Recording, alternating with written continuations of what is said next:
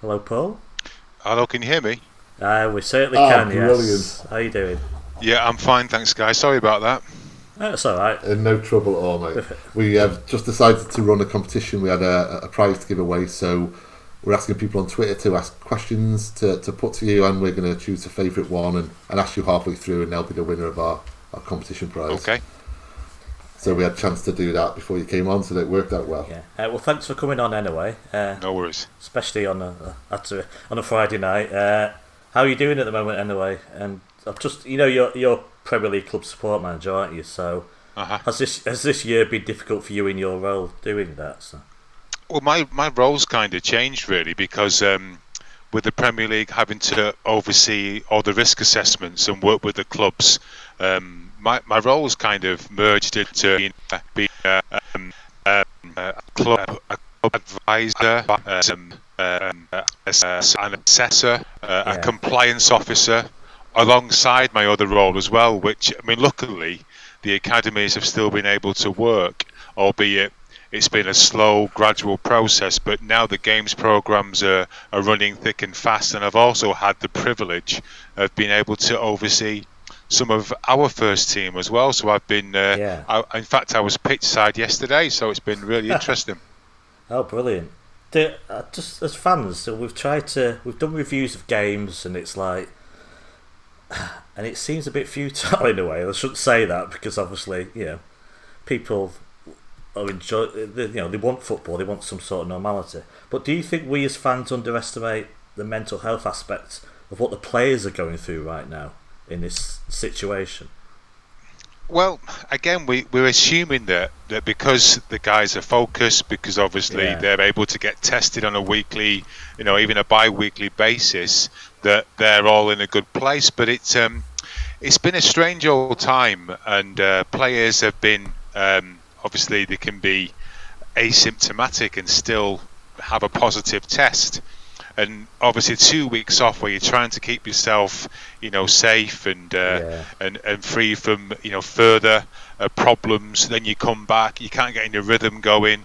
There's been injuries alongside that. There's been international breaks, and so it's been a strange time. And again, because there's an assumption that professional footballers just get on with it, but you don't know. And obviously if they've lost their parents, I mean, that Pep lost his mum.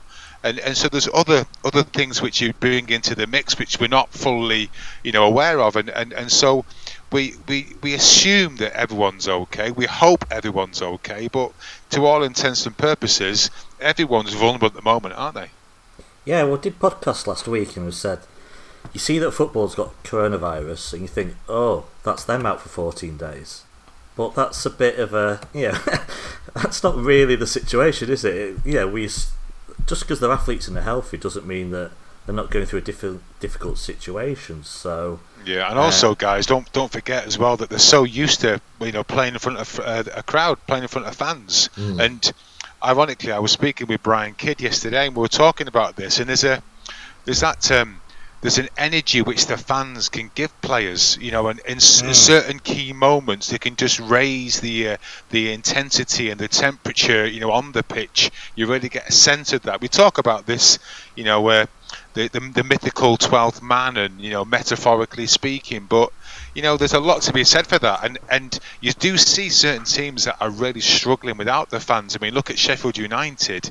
People can say, well, yeah, they've had a full season now, and the players they've got, may not be at the Premier League standard, but I'd argue that they are a very, very strong side, very good side, very well disciplined, and obviously last season was no fluke, because you can't just come in and do that, but they've really, really struggled without the fans, and so there's a lot of other things to take into consideration, and it just feels really strange, and I suppose for lots of fans it's hard to really get excited, but obviously I'd rather see games, albeit with added noise, or without, than no football at all. But it isn't the same, and it is difficult for everyone concerned.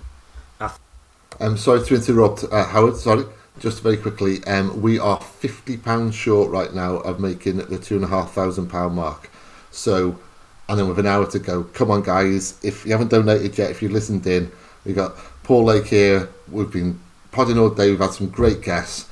If you've listened in, I know times are tough, but £50 short of £2,500, it'll be one hell of an achievement. So, yeah, I'll step back. Cheers, guys. No, Paul, I was just going to say, I think when we were 3-1 down at home to Leicester, I think that was a key moment of not having a crowd. Because I was watching that game and I thought, we're not coming back into that game. Where if this was a full crowd, who knows, might have cheered them on. You said you've been at the club. Have they offered a lot of support for the players? Have you seen anything about that side of things? Oh yeah, I mean, in terms of mental health and player care, right the way through the clubs, it's very strong. I mean, we've heard sadly recently that a young man who took his own life, he left City 2 years ago. But I worked with the Premier League, have for the last 9 years. And player care, every academy, for instance, has a player care manager. They've had so many webinars during this lockdown around keeping people's mental health at the forefront of all that you're doing, and staff as well. But in terms of regular mental health awareness courses are put onto the clubs. The players are reviewed every 6 weeks. They have conversations. They have catch-ups on Zoom. They'll be speaking with the teammates, speaking with the parents. And don't forget as well that, guys, that if you're a young player and you come from overseas or you've come from different part of the country because of lockdown, you may not have seen your family for almost 5 months, 6 months. And although you're on FaceTime and you're all these things, it's never the same. And again, with the first team players, they're having to look after their own families and be a dad who's been concerned about obviously this infection and the possibilities that are out there for everyone concerned, and to try and steady their own ships and try and keep some kind of normality. So I mean, I've seen it at City now, where you've got the women's game, you've got the EDS, you've got the 18s, you've got obviously the first team, and you've got the younger age groups. I actually watched the under 11s train last night, which was a real, really enjoyable sight to see these young lads that can handle the football so beautifully. Great coaches, good people, great environment, mindful of COVID all the time, risk assess, safe space, all those kind of things wherever possible. And so every club, City especially, are doing the damnedest. I mean, they've got a chap called Clive Wilton, who's head of basically all the facilities and all the risk assessments. The work that City are doing to keep them up and running and as risk averse as they possibly can is absolutely first class. So all that they can do, they're doing. But as we keep saying, it's it's never ever going to be the same without the fans, and it just goes to show how important. Okay, fans aren't necessarily, well, they're not in certainly the top echelons of the game. They're not paying anyone's wages anymore, but the game is so much different without them, and it'll never be the same until the fans are back.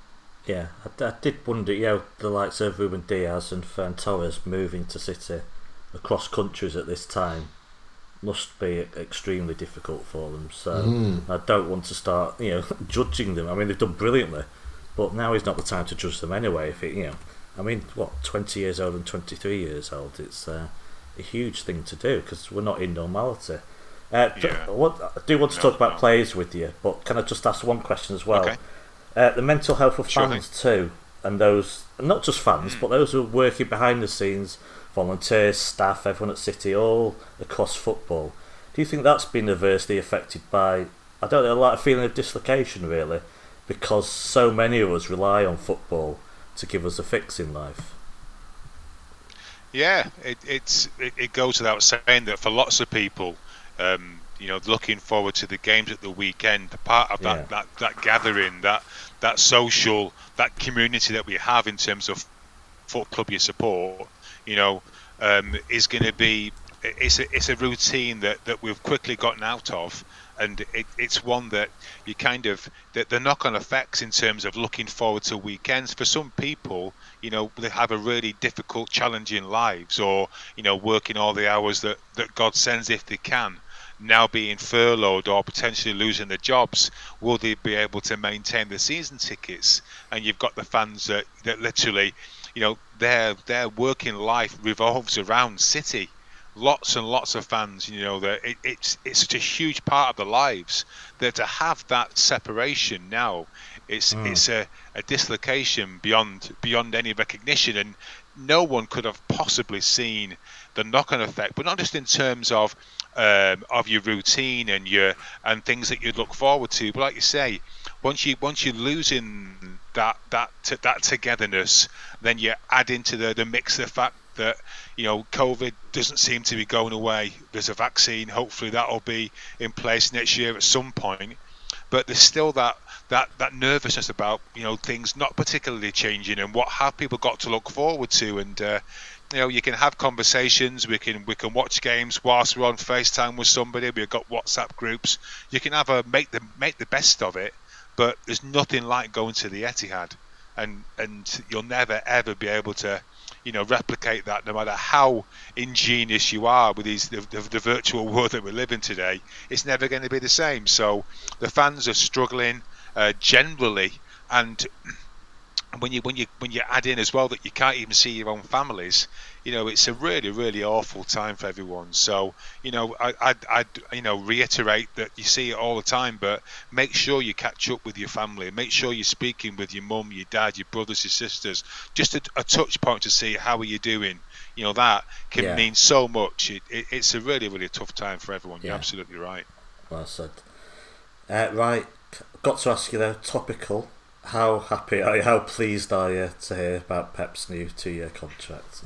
Yeah, I am. I'm delighted. I mean, because you think about the fact that he's building a new side, he's brought in young players, he's been so patient with Phil Foden. We've been maybe frustrated by that, but you can see now the team developing, and obviously at some point someone's going to have to try to replace Sergio Aguero. I don't envy that individual. But you've got to have that. So there's a team that's being rebuilt, and I see training all the time, and the intensity and the passion and the detail. He's got unfinished business, Pep, anyway. So although we're all wondering is he going to stay, is he going to go, if he's going to go, who on earth can pick the mantle up from Pep Guardiola and do justice to this team? It was obviously a concern. So I suppose it's given, cheeky Big Everstein and the likes a bit of breathing space to be able to find his replacement. But in the meantime, I'm absolutely delighted because I love how we play. And teams are now becoming more aware of how to play against us. We've not scored as many goals this season. We have found it harder. We've not really found our rhythm at all. But, Pep's evolving like everybody else. And the talent that he's working with. I mean, I watched training yesterday and it was just breathtaking, some of the football. So if we can replicate that and really sort of find our fourth gear, I think we can start to find that consistency again and find that goal scoring touch, because if it hasn't been Sergio, not had Sergio or Gabby, and that's been a real frustration and it's been difficult. So I think there's so much more to come, and I think this just steadies the ship now with Kev De Bruyne now wanting to commit to a longer deal. Phil Foden really now coming into his own. Obviously Varane scoring goals at the for Spain at the weekend and looking like it's a tip of the iceberg in terms of what he can bring to the team. So, it's really, really exciting, and I'm delighted that Pep's decided to stay for a couple more seasons. You're definitely the best person to ask. I've been arguing this with the other guys on the podcast for weeks. Because Pep didn't commit to a contract, everyone else said this affects the players, not knowing if he's going at the end of the season.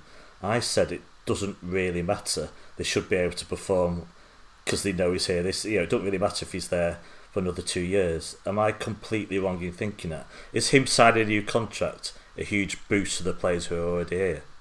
Well, if you think about it, you have a manager, say for instance the likes of Phil Foden, but you've got Emmerich, for instance, or Ruben, or Varane. So these guys have been brought in by Pep. And the thoughts of being coached by one of the top coaches ever to grace the Premier League, ever in football maybe for that matter, to then be saying, well, I'll bring you in, but in 6 months I'm off. That would be a bit unnerving, because it's also about personality. And the thing is, Pep's very demanding. Obviously the standards is set so high, but he's very affable, and he really cares about the players. When we talk about that relationship between the players and the manager, or players and the coach, and sometimes there can be a disconnect for whatever reason. But Pep's man management skills and the team he's brought in around him, work so well with all the players. And I think once you just get used to someone's personality, and you can, obviously you've got your own standards, that you've got your own responsibilities, but at the same time, if you really enjoy working with your manager on a day-to-day basis, and it's a pleasure to come into training, then you've got everything in place to make that player absolutely flourish. So I think from that perspective, I would suggest that that's really a kind of a reassurance for the players. I mean, they are professional. They will get on with it. They're very well paid, and they want to play and want to win. They want to win everything, training sessions. They want to, win head tennis, you name it. Never mind, regaining the title again, and perhaps getting to the final of Champions League. All these things, these are things that Pep's talking about constantly. So that's their standard now. But to have it, and to be able to get there or get as close as possible with Pep, driving the team forwards, and you've got that assurance that I've got 2 more years of working with this guy day in, day out, week in, week out, is something which is just, I think it's just settled the whole environment, staff alongside the players, because everyone loves him. I mean, they genuinely do love him, and he's just got that Midas touch, really. Yeah. Now, I have to say I've cheated here. I got in touch with Joe and said, is there a question Paul would love to answer? And she said, you've been following Phil Foden's progress from a very young age. Is that true? Oh, yeah. Would you like to walk us through the evolution of Phil Foden? Well, he's been such a talent. I mean, he was, from being 6 years of age, he's been at City. So, from being an absolute dot. And you speak to the coaches at the time, and they'll say they saw it then. There's not many players that you can say are at one with the football like Phil Foden is. He's just a beautiful mover, and it feels like he can do anything with the football. Left foot, right foot, you name it. He's just got absolutely everything. But what I've loved is the fact that because he's been a late developer, coaches at times have wanted to play him down so that he can, really sort of hold his own physically. But they haven't done that because they've seen that this kid has got to be stretched. He's got to be able to find a way, because it may be that, he's always going to be slight. But so how is he going to handle the physical nature of football? So he's always been played up, if you will, or certainly at his own age. And then I remember going to a tournament in Germany, and when you saw Phil walk out onto the pitch with some of the German players, it was like he was walking out with his dad. That's the difference in the physical presentation that he had, and he was the best player on the pitch, and he used his body. Worst case scenario, he bought free kicks, but he would roll people. He would nick inside. He would just change his pace, but it would just open his body. As you've seen, he just moves and he glides. He's like a ballerina really when he's on the pitch, and the comparisons with David Silva, in terms of someone being able to replace David, well, he's a different player, and no one can replace a David Silva like for like, and you're never going to be able to do that. But Phil has grown, in stature, in consistency, in the fact that that reliability, been able to handle himself, when the going gets really physical, that he doesn't go missing. That and he's never hidden. He's never hidden from any challenge, from wanting the ball on his own goal line. He'll receive the ball there and try and find a pass. He's got no fear at all. And when you've got that consummate trust in your own ability, you then bring other players with you. And that's what he's been able to do. He's inspired players all around him. And knowing that you've got someone on the pitch that you can trust with the ball, that wherever it is means that it gives you time. And we talk about City being able to rest with the football. Well, Phil Foden personifies that, and yet he moves so quickly with the football. If you're not completely at it and on your toes, he'll just glide past you. I mean, we saw that beautiful bit of skill we saw the other night when he's literally done a half volley Cruyff to beat the Finland wide player. I mean, it was just. I mean, that's commonplace. You see him in training. He's doing that all the time. I mean, to be honest with you, so is Bernardo Silva and Riyad Mahrez. He's not on his own in that regard, but you can trust him. With that group and beyond. But the whole time you've got a player that's a Man City fan. He's a local lad. He lives and breathes football. You could have paid him, Smarties, and he would still play at the same level of Manchester City, and he's always with a football. He's the kid that when you watch him in a tournament and you were walking off, if they were getting the trophies, and you're saying where's Phil, he's behind them. And he's trying to score more goals into an empty net while everyone's queuing to get the trophies. And he's waiting to get his Man of the Match trophy as well. He just lives and breathes football more than any player I have ever seen. And the joy that he gets out of every training session, you can see it. I'm quite envious of that joy, because some players play with that fear of I can't lose, I can't be beaten. That fear of defeat. He doesn't have that. He has the joy of embracing the game and showing all the time, this is what I can do, this is what I'm about, and this is how much the shirt means to me. When you bring all that together with someone that's got an unprecedented, incredible talent, probably one of the most talented players that Manchester City will ever have. That is an equation for someone who is going to be a legend for years to come. If that summarises it, then I'm probably still doing him a disservice.